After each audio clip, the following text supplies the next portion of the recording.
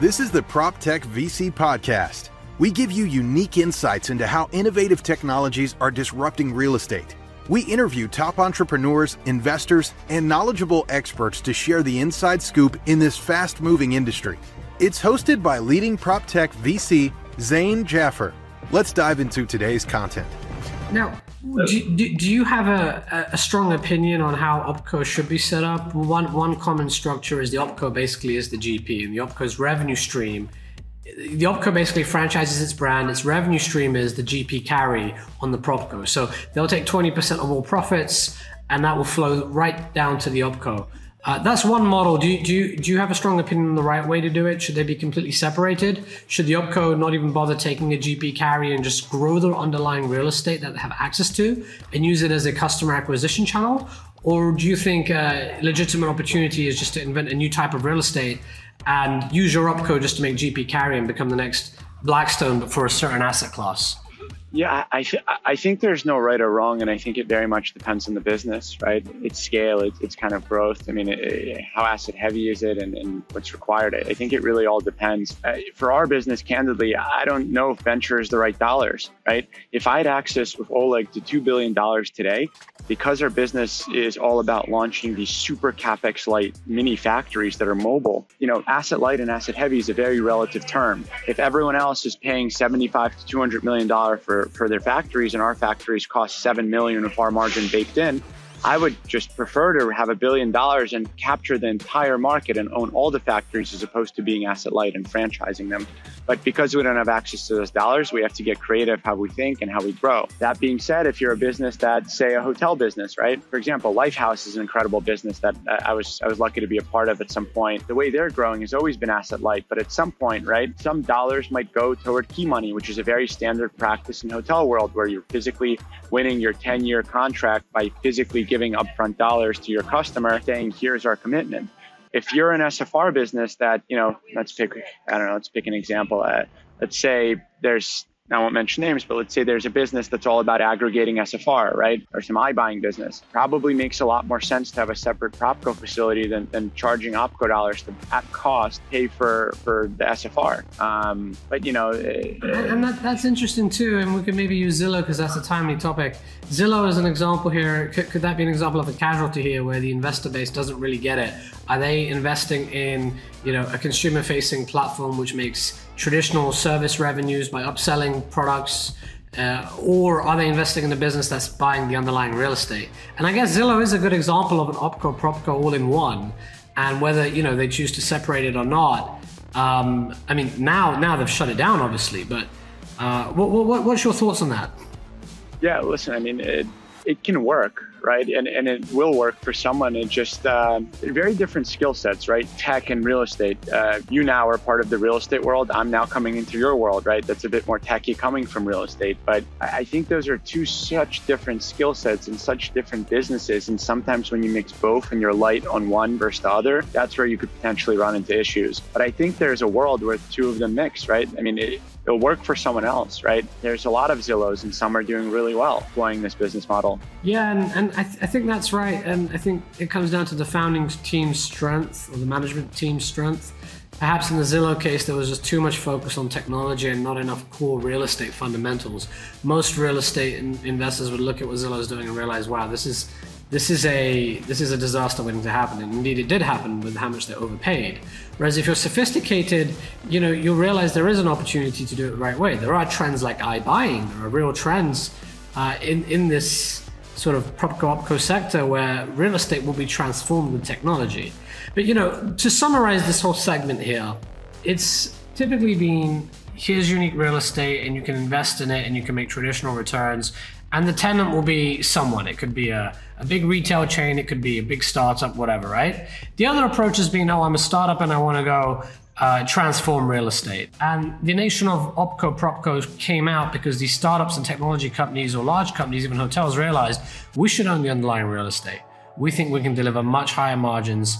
Effectively, we can pay even more rent to the landlords rather than just giving it to some random, landlord. Would like to own and really control the underlying real estate. So just for listeners, because I know this has been a sort of jargon heavy segment, our total show so far. But that's sort of where OpCo is, and it's a very interesting place to see where it's heading. Any concluding topics before we move on to? I want to talk about corporate venture capital next. But any concluding segments on OpCo for our listeners? No, but it's definitely something that we're going to see a lot more of. And I think it's something that's just, if anyone wants to go start that business where, they're betting on a riskier OpCo that's going to fundamentally yield something higher on the PropCo, with that being the downside risk, I would support that person any day. Thank you. So one of the final things I want to chat about is we've talked about capital not really understanding real estate, prop tech, construction tech even, right? There are a few specialist firms who really get prop tech, but traditionally your generalist VCs don't understand it. We're now starting to see very large real estate firms develop their own corporate venture capital arms. Well, some of our listeners, come from that world too. What's your thoughts on the emergence of corporate venture capital? And let's also talk about construction tech, not just prop tech. Yeah, no, sure. Just generally speaking, right, we're seeing corporate venture emerging everywhere as everyone realizes that technology is the future. What's the best way to own it is to, tie yourselves next to someone that's changing the game next to you. And you could potentially be a customer and ultimately be a buyer of. In terms of construction tech and prop tech, right, you and I probably know the same people that are at these big billion-dollar real estate companies, funds, construction companies. And, they've put someone in charge of the venture capital side that's looking to specifically solve problems that, they might be having or trends that they're seeing and they want to be a part of. And I think it goes beyond kind of, having a fund hit a 7 DPI on the venture side. I think it's deeper. It's how do we find the right thing that's going to position us for the next 10 years? In construction, we're seeing that in the top 10 construction ecosystem, all of those groups have a person that's running the venture side. But I think like all of corporate venture, it's a bit slower moving, and I think it's less risk averse because their model is to find something that could be implemented today, right away. But a lot of times the more interesting solution is going to be earlier stage and may take years to develop. So you have this, again, chicken or the egg happening.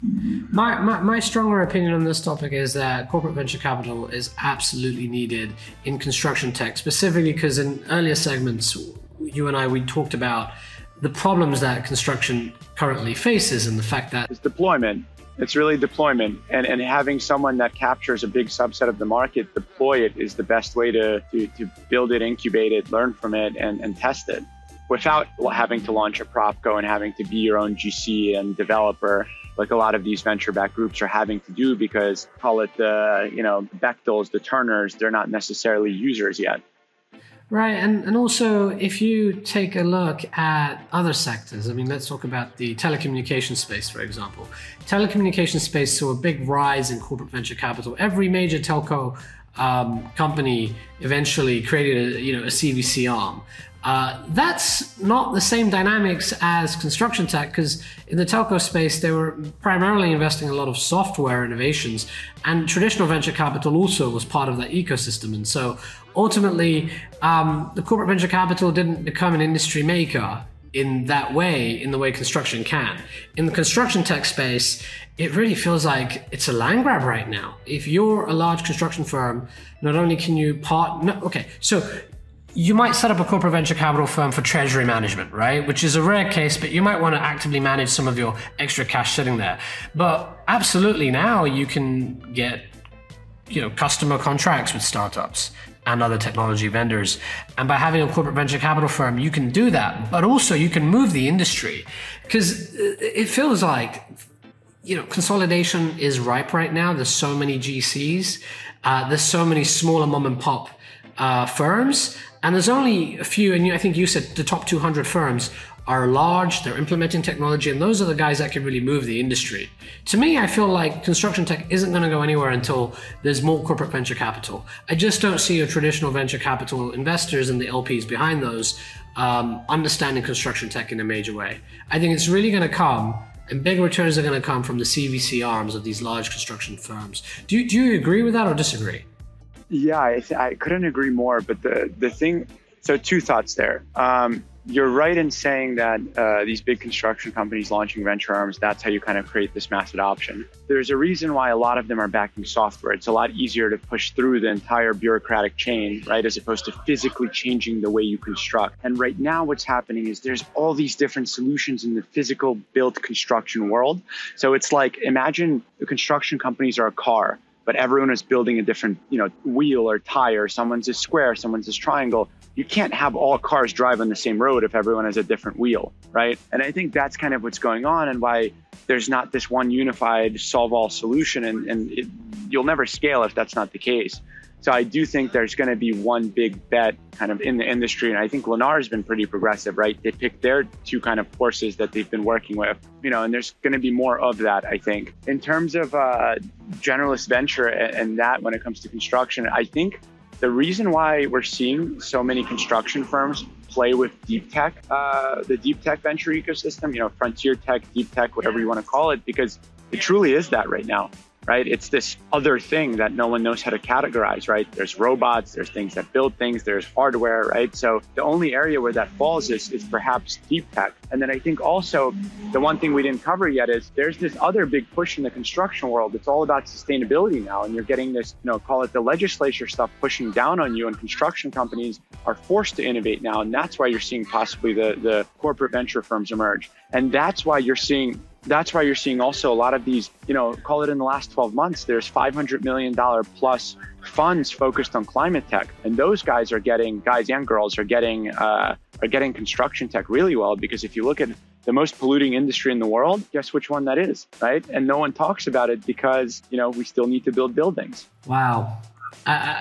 Just a world of insight during our session here. And if someone's tuning into, because we split our episodes up, it's not just one long, we also split them up. If anyone's just listened to this, rewind, listen to the earlier segments we've released with Aleksandr. It's just a goldmine and a big learning opportunity. Alex, thank you so much for coming on the show. Any final concluding remarks, and also how can people reach you? Yeah, my email. Who are you looking? We've got a very large audience.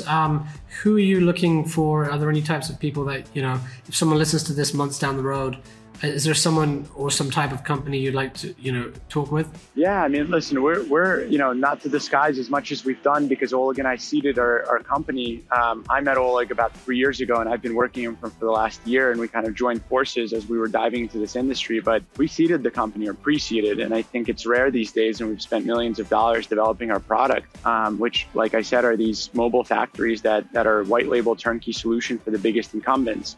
So think construction companies and vertically integrated developers that, at the sign of a contract, we build them a mobile factory that is able to produce, a kit of parts to a building, reducing their labor costs by 10 times. So to answer your question, those are the people we want to partner with, the people we want to work with. And for our last segment, we love smart deep tech venture groups. We love, construction companies that are pushing the envelope and who we'd want to develop the product with. So that's kind of where we are, and that's who we'd want to be talking to. And if there's anyone in the industry that's passionate about the space and just wants to reach out, my email is on my LinkedIn.